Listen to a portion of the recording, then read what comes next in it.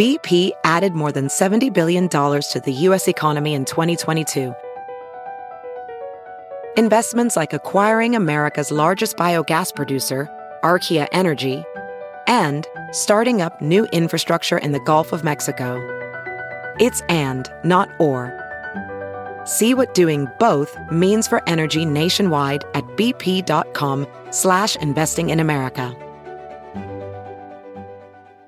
Have you heard you can listen to your favorite news podcasts ad-free? Good news. With Amazon Music, you have access to the largest catalog of ad-free top podcasts included with your Prime membership.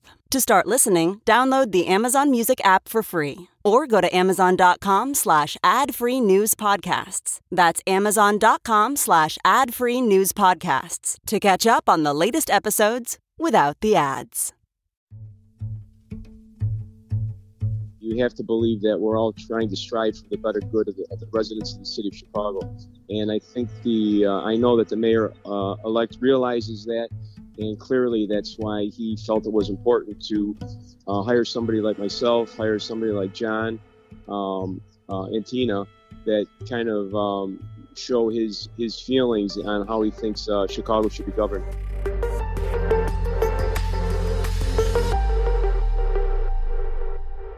Hi, everybody. I'm Fran Spielman.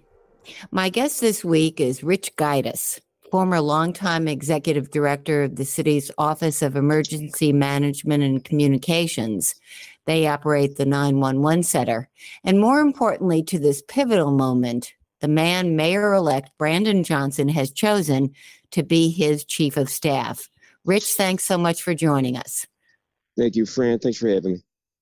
You are a city government lifer who chose to retire just weeks before Mayor Johnson tapped you on the shoulder. Why did you choose to come out of that very brief retirement to join this new administration? What about this enormous challenge intrigues you?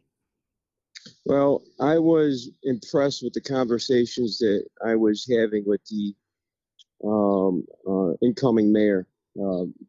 Mayor Johnson made a compelling conversation to me and impressed upon me his care for the city of Chicago and how he felt that my role as chief of staff could help impact success in his administration. He, recognized that, OEMC and my role at OEMC was involved with many aspects of government and major events across the city that have become recognized worldwide. And I think thought that the relationships that I was able to build up in the time frame would be helpful to the administration. This is a man, it seems to me, at least watching him a little bit, who knows what he doesn't know. And he's willing to find people who do. And you know city government. You've worked for 3 mayors, Rich Daley, Rahm Emanuel, and Lori Lightfoot. He has no executive experience. So what do you bring to the table, do you believe?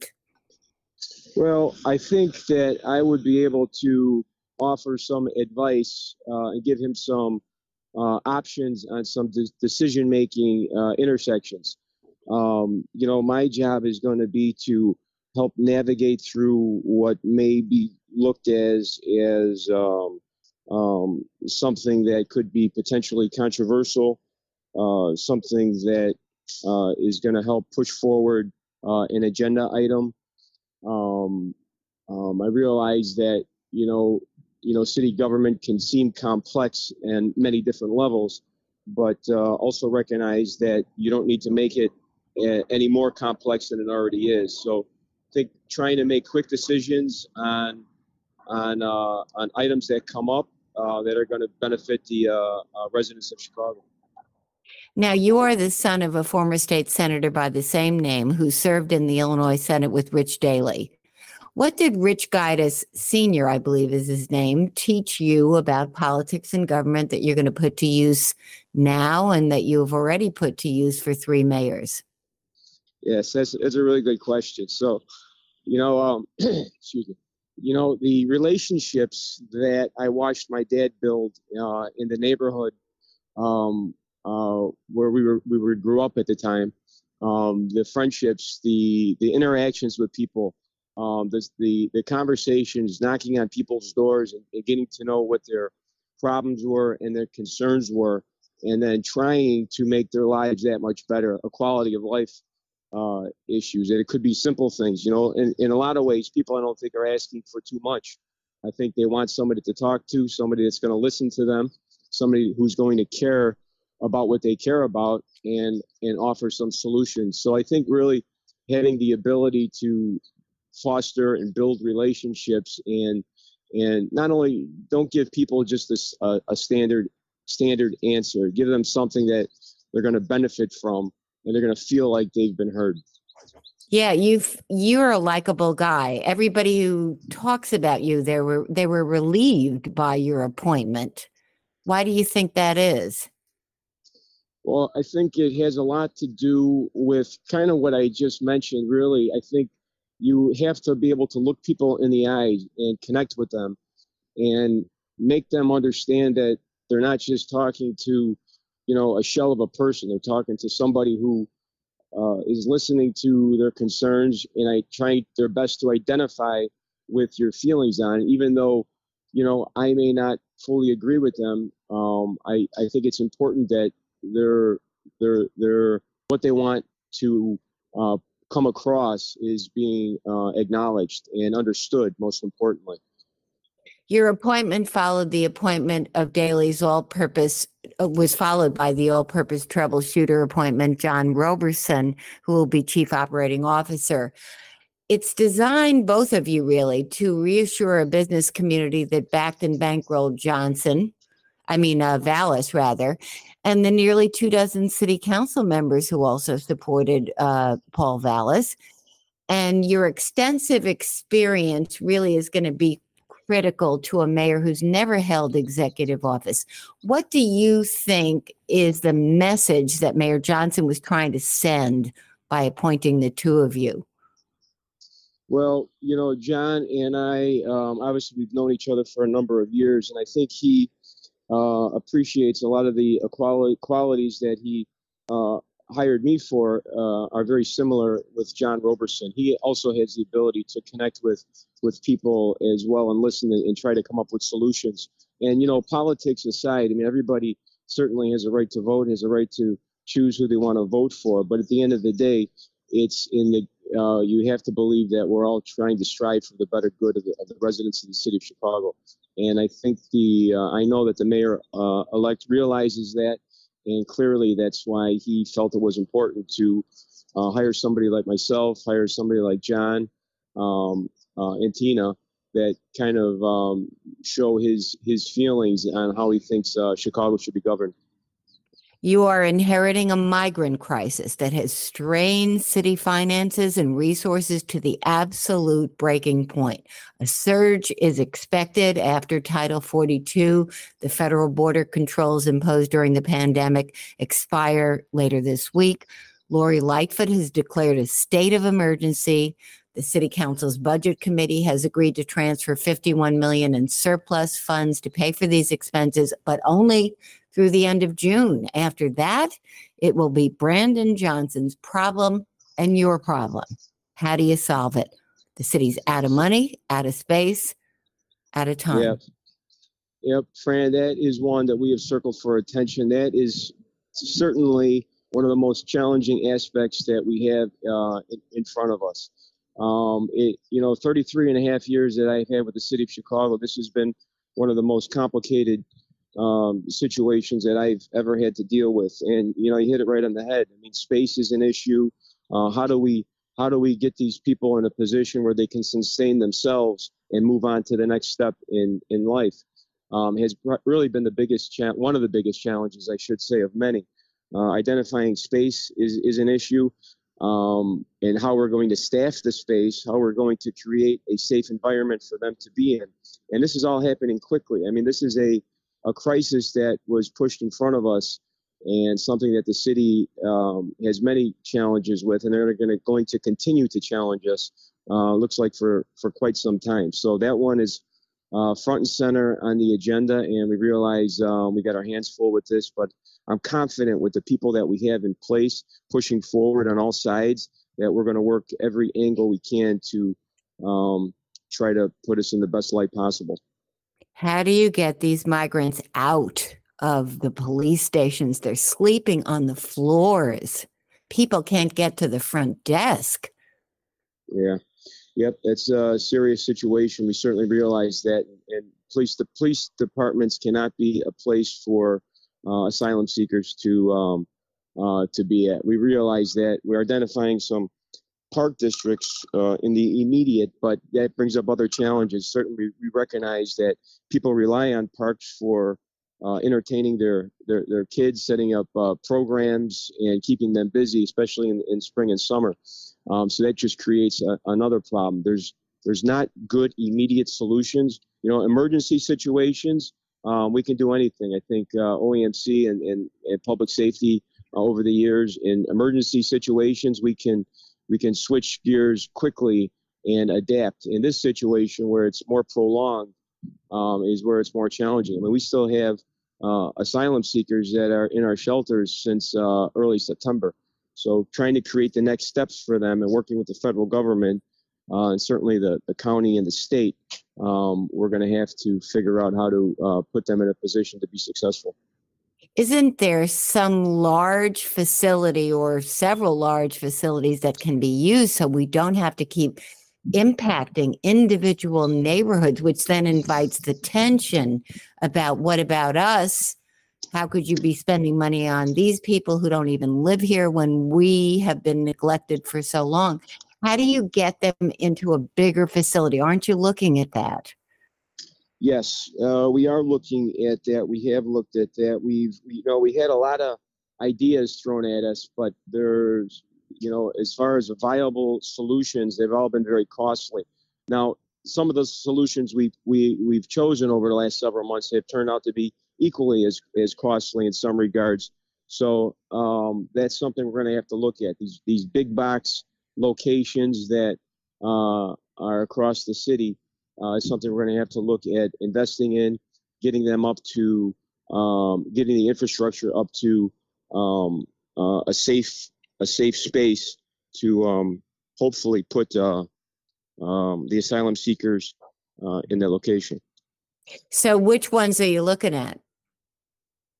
Well, I mean, we spent a lot of time looking at, Metro South Hospital last year. That didn't turn out to be as we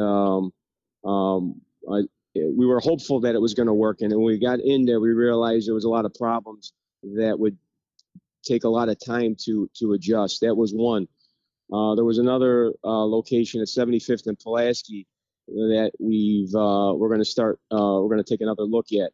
These older schools that have been out of commission for some time, in a couple cases with Wadsworth and South Shore, those seem to be something that we can turn around in relatively short time. And that's why those decisions seemed like they happened very quickly, because when you have a few hundred people that we know are coming our way within a couple days, we have to react quickly in this situation, which caused the appearance that that the city wasn't recognizing some of the community aspects. But realize the challenges with that. We certainly recognize the communities that were impacted by it, and their thoughts on it, and how they felt it was handled. And I can certainly appreciate that. And the city's we're gonna have to do a better job of communicating to residents in these areas in a short period of time. Are there any larger facilities than those? Larger, really big, where you can put a lot of people? Well, there's areas that we're looking at. There was I think the old Tribune space on Chicago Avenue was something that we took a look at. I think it was 700 West, if I'm not mistaken. Yeah. There's some other sites that we're looking at, but we really got to get people in there to put some eyes on it before we make any any decisions. That's that would be a team of people from the city, from the county, from DFSS, just to make sure that they had the facilities needed, like bathrooms, showers, and we would be able to secure it as well. What about the money? Where is the money going to come from? Yeah, and that's the 51 million that only takes you through the end of June. That barely buys you breathing time. Yep. Yeah. So, and that's just another aspect of this very complicated situation. Being able to finance this operation is very costly, and obviously there was no money that is set aside for something of this magnitude. Short of the federal government issuing a disaster declaration, doesn't give us the ability to tap into any other funds. So certainly looking at different grants that could be applicable to this operation and seeing what we can salvage through the corporate dollars or through the budget office.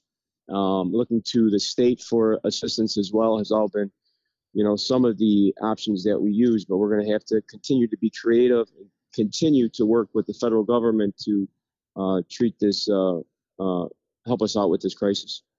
The emergency declaration carries with it the possibility of calling out the National Guard. Should we do that? I would not be opposed to using the National Guard. Certainly, we've used them in the past for this operation. We had them, I think, for about 45 or maybe 60 days early on. I found them to be very helpful. I found them to be very orderly and structured in a way that was very useful, especially early on. We were able to plug them in and work on nicely. So I would not be opposed to that at all. Then we have the tragic death of Chicago police officer Ariana Preston, who had just driven home to Avalon Park after ending her shift. Why did it take Chicago police officers 30 minutes to respond to that emergency? Would a faster response have saved her life? In that situation, Fran, unfortunately, I'm not sure that it would have. I mean, that situation will be looked at and looked at very closely. It's tragic isn't enough of a word to use in that situation. This is a young female officer, 24 years old, just reaching the prime of her life, reaching all her goals in life and making her family and her neighborhood and the police department proud. And just a very sad event. An officer wasn't dispatched to that block where she was until her Apple Watch reported a car crash at 2:02 a.m., 20 minutes after the initial ShotSpotter alert. Why did it take so long? We're told there was a backlog of calls and the dispatcher did not have a car to assign to the ShotSpotter alert. Yeah, and that's something that I'd have to look into for a little bit more details on what you're asking there, Fran. I'm not sure of the exact specifics on it. From what I understand, a car came up upon her and immediately took her there. But the ShotSpotter and the time of call, I don't have that handy at the moment. But this is right up your alley. This is what your OEMC did. I mean, what does this say about the manpower shortage at the police department? What does it foreshadow for similar problems this summer when temperatures rise, violence traditionally surges, manpower is strained by special events and lakefront activities and beach gatherings and NASCAR, Lollapalooza, and all these other Taste of Chicago and other festivals? Yeah, that's a fair question, and that's something that we're working with Fred on. Fred Waller and his chief of patrol in particular on how to address these priorities and getting to these situations as quickly as we can. So that's certainly Fred and I have had many conversations on that in the last couple of weeks. And we sat down yesterday and we're certainly sitting down again today as well, looking for a solution to address some of the issues, and whether it's the CTA, whether it's response times, on all the special events that we have coming our way, the beaches that we have open on Memorial Day weekend. There's 22 beaches that we have to keep an eye on as well, and we have to anticipate we're going to have some nice weather and a lot of people. It sounds like another string, endless string, really, of canceled days off for Chicago police officers at a time when there are 1,700 fewer of them than when Lori Lightfoot took office. Yeah, manpower, people retiring. I mean, a lot of it is really people, retiring. I think we had a big influx of Chicago policemen that signed up for the job in the, early 90s, and they're coming to their tenure where they're eligible to retire, and that plays a big factor. I think identifying resources that can be moved around the department and pushed into areas that are potentially more concerning, and just really adjusting resources within to kind of up that number that we have in the field. What makes you think that that a faster response wouldn't have saved Ariana Preston's life? Well, I think that the situation happened very quickly, and I think that from what I have seen and heard, that the situation just happened almost immediately. I think it was just seconds where the situation happened in the middle of the night on a dark street, and I think that Chicago police did the best they could to certainly get to the scene of the incident as quickly as they did, and certainly the outcome remains tragic. Right, but what makes you think she wouldn't have lived if someone hadn't gotten there sooner than 30 minutes? Well, I think the time frame still should be looked at and looked at perhaps, and it is being looked at by the Chicago Police Department internally, and really wait for them to determine how that situation was handled. But your initial response was, no, it wouldn't have saved her life, even though there was a backlog of calls and the dispatcher did not have a car to send. You said that you didn't think her life would have been saved no matter what. Why do you think so? Well, I just think that the incident happened immediate. There was shots fired, and I think we're talking about seconds here, Fran. I don't think we're talking about minutes. I think it was just an immediate situation, and I really don't have too much more to say to it on that. I think it's something that the police department will take a look at internally as well to see if there was anything that could have been different that would have changed the outcome. But I think this was just an immediate situation. Immediate meaning she died immediately, pretty much. Yeah. Yeah. No. Yeah. Mayor-elect Johnson has put his stamp on the city council reorganization approved by Alderman on March 30th. The number of committees is down from 28 to 20. Finance Chairman Scott Wagasback is out. Pat Dowell is in as finance chair. The zoning chair is Carlos Ramirez Rosa, chairman of the Democratic Socialist Caucus. Why did the new mayor choose to undo this extraordinary declaration of independence by Chicago aldermen? This is not independence. This is kind of like the old way of doing things where the mayor dictates to the city council. Well, I think you have to give Mayor Brandon Johnson the opportunity to, see how his plan is going to, that he's enacted with the city council is going to, really how it's going to be not only portrayed, but how it's going to be received and how it's going to work. I think he believes that the way he set up city council is in the best interests for the city of Chicago, and certainly putting people in positions that he either has relationships with is obviously important just for the relationship that he has established with certain aldermen. And certainly, it's his his prerogative to make those changes as he seems necessary. But why was it necessary to pick this fight? Was he concerned about his legislative agenda being stymied, or was it a matter of showing who's boss? No, I wouldn't say that, Fran. I think that, he realizes, he knows his his person, the way he is, and from what I've come to know of him, he wants to build relationships. He wants to build relationships with people who may not have aligned themselves with him politically. I think that he's been reaching out to many different aldermen and acknowledging them in ways that would make them feel that they are part of making Chicago the city that it's supposed to be. And he is not opposed to working with any alderman, despite any difference in views that they may have had from the election. But why sideline so many senior aldermen at a time when the city council is losing its institutional memory anyway?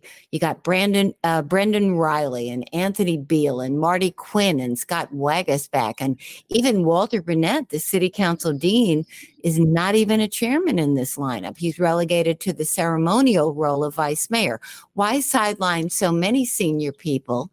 Inspector General Joe Ferguson, former Inspector General, has said you're almost inviting, by doing that, the formation of a common sense caucus that could hold the balance of power on major issues like the budget if you do this. Well, I don't think sideline is a term that I would use. I think that, they're not going anywhere. They're certainly part of the city council. I think their expertise and their voice will continue to be heard by many in the administration, including myself, and many others. So, I think that they're all going to be a part of pushing, the city council's agenda forward, really no matter where they're sitting. I think there's respect certainly amongst themselves, and the relationships that they have built as a aldermanic body will continue to, or will work in their favor. What message were you sending by choosing a socialist in Carlos Ramirez Rosa as zoning chair? Were you trying to send a message to the development community? No, I think that, the mayor-elect and others in his administration has had conversations with Alderman Rosa, and they were confident in those conversations that he would be able to work with developers and whoever necessary to work on that committee. I think this was probably a few good conversations with the alderman that gave the mayor the confidence that he would be the right guy for the job. And that he'll be more reasonable than people fear, is what you're saying. That's the message that I'm getting, and that's the way I understand it. Yes. That he's not going to be unreasonable in his demands for affordability or taxes or whatever. He's going to move things along. He's going to be not as extreme as people think socialists will be. I think he'll certainly make his voice clear, and I think he'll give his opinion on things. But at the end of the day, I think he's going to do what is best for the city of Chicago to move the city in the right direction. And he's not going to hold up developments because of unreasonable demands. I mean, every mayor needs building. You need development. You cannot stand in the way of it, right? Mm-hmm. Yeah, I think, we want Chicago to thrive, and part of making Chicago thrive is building, putting cranes up in the sky, putting people to work. And certainly the alderman is aware of that. And, like I said, he's in that position because of the conversations that he's had with the mayor-elect, and the mayor-elect's confident that he's going to get the job done for us. What kind of relationship do you expect this new mayor to have with the city council? We saw how the council balked at Lori Lightfoot's heavy-handed, kind of dictatorial, high and mighty style. What do you think this mayor's relationship with the council will be? Well, I find the mayor to be a very personable in a lot of ways. I think you're going to find him to be a reasonable person, somebody who can address the aldermen's concerns for their particular area. Number one, and also perhaps their vision on other aspects of city government. I think his administration is also going to be responsive to the aldermen as well. I mean, as you know, and many of the aldermen know, I've always made myself available to listen to any of their concerns and try to assist them. But, political agendas aside, there's still work to be done, and there's still movement that needs to be moved, and nobody wants to hold anything up unnecessarily for any other reason. Any other reason that may be perceived as wrongly or rightly as a right or wrong reason.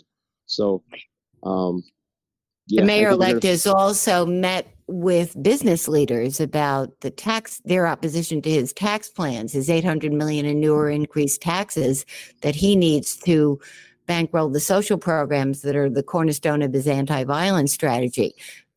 What flexibility has he shown to them? What is he willing to give up?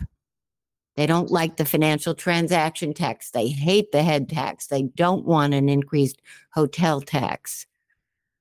I think those conversations are still being had. I don't think any solid decision on anything has been put forth as of yet. I think that's something that the administration is going to have an opportunity and put some eyes on. The financial areas and see where we're at as a city, what we can work with immediately, and what we have to plan for the future. Mayor Lightfoot claims that she's leaving her successor with a record low $85 million shortfall. Do you believe those numbers? And she appears also to be boxing the new mayor in by assuming and recommending that he retain the automatic escalator, tying property taxes to annual increases to the rate of inflation, and devoting all $700 million of the surplus she claims she's leaving for this budget year and last to prepaying pensions. Will the mayor do those things? Will he keep the escalator? Will he devote all the surplus to prepaying pensions? So, Fran, that's the finances of the city. That's something that we're going to have to do a deep dive in immediately, and those conversations are already being had to some level. As you know, we've interviewed for our CFO position, our other financial systems in the city. We're going to have to see if those numbers align the way that they've been described to us, and make sure we understand them exactly how the outgoing administration understand them before we can agree or disagree on those numbers all being correct. So you have your doubts about whether that's the case? I personally haven't been able to look into all of them directly. Certainly others in the administration have had conversations, probably a little deeper dive on the financial part.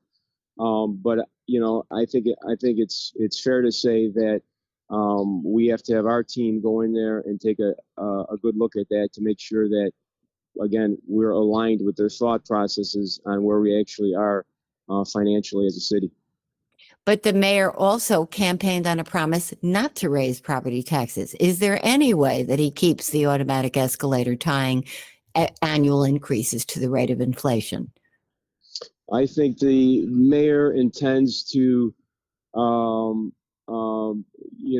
certainly keep all his promises and certainly make any necessary adjustments to anything that would have come up on the campaign based on what we know once we're actually in office. I think there's a lot that still needs to be looked at, and come Monday morning we'll be at City Hall and be able to roll our sleeves up and get to work, certainly after the inauguration, that is. The mayor also is not ready to clean house, according to Jason Lee, his senior advisor.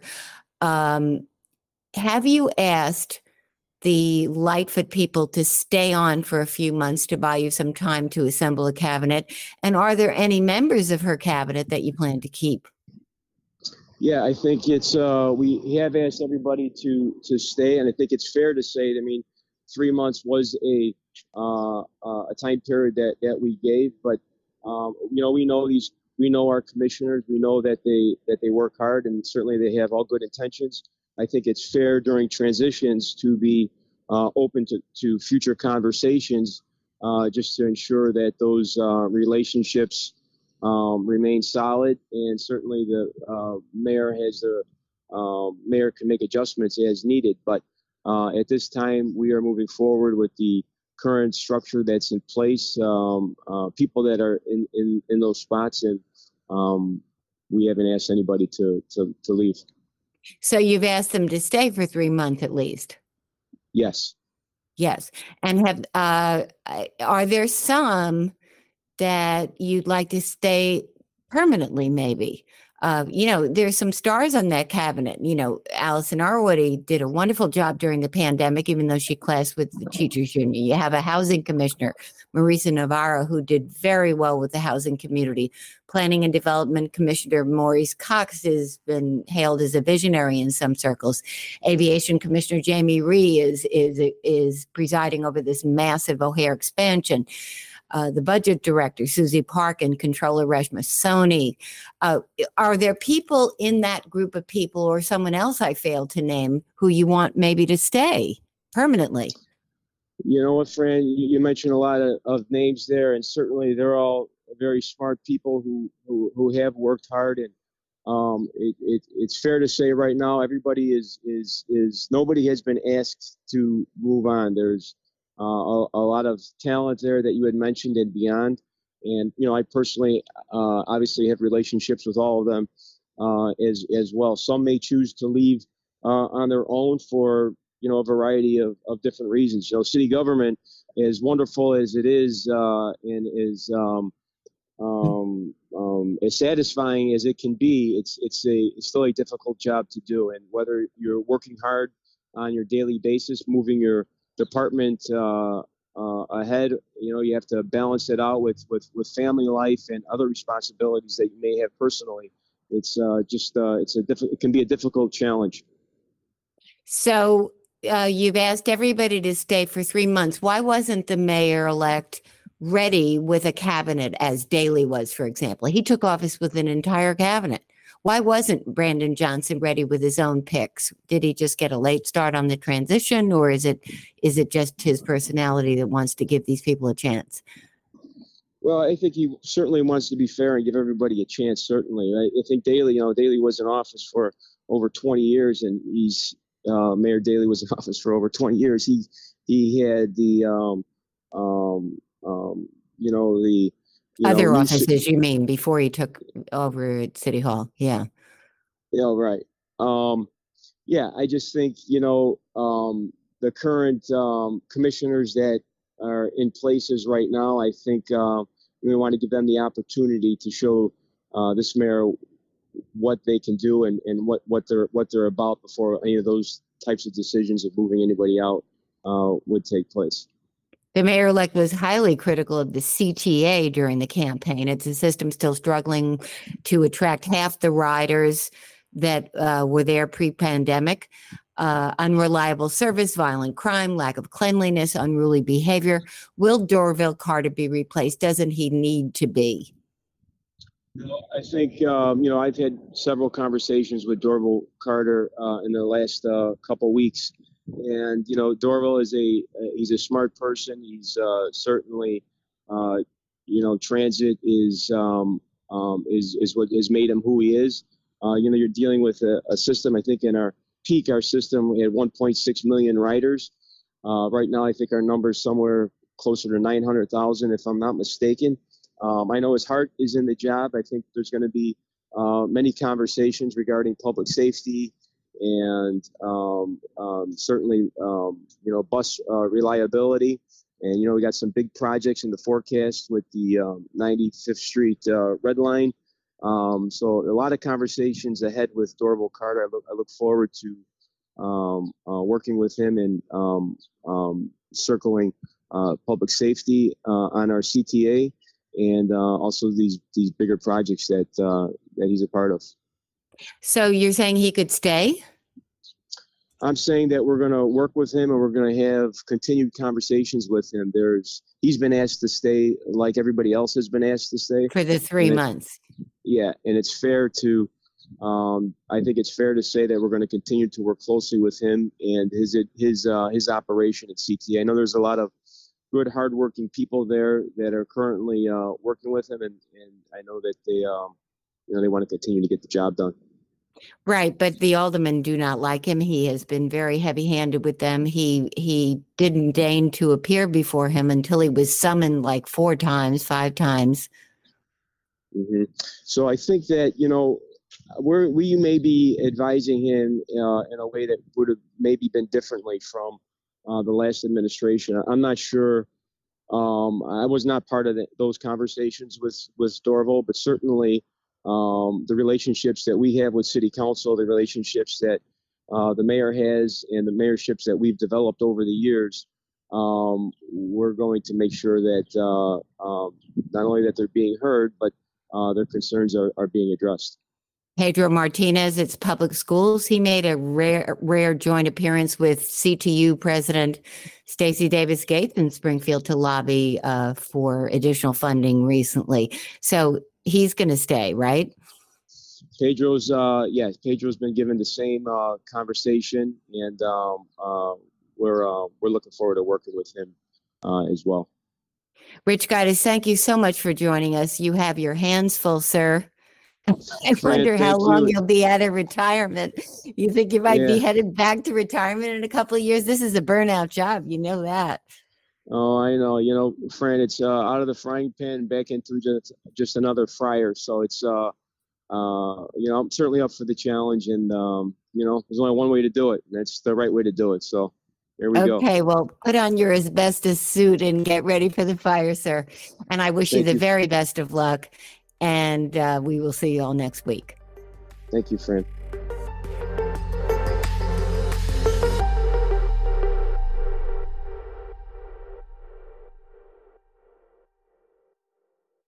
One, 2, 3, 4. Those are numbers. But you already knew that. If you want to know what number you're going to pay each month for your car, use Kelly Blue Book My Wallet on Auto Trader. They're really good at numbers. Auto Trader.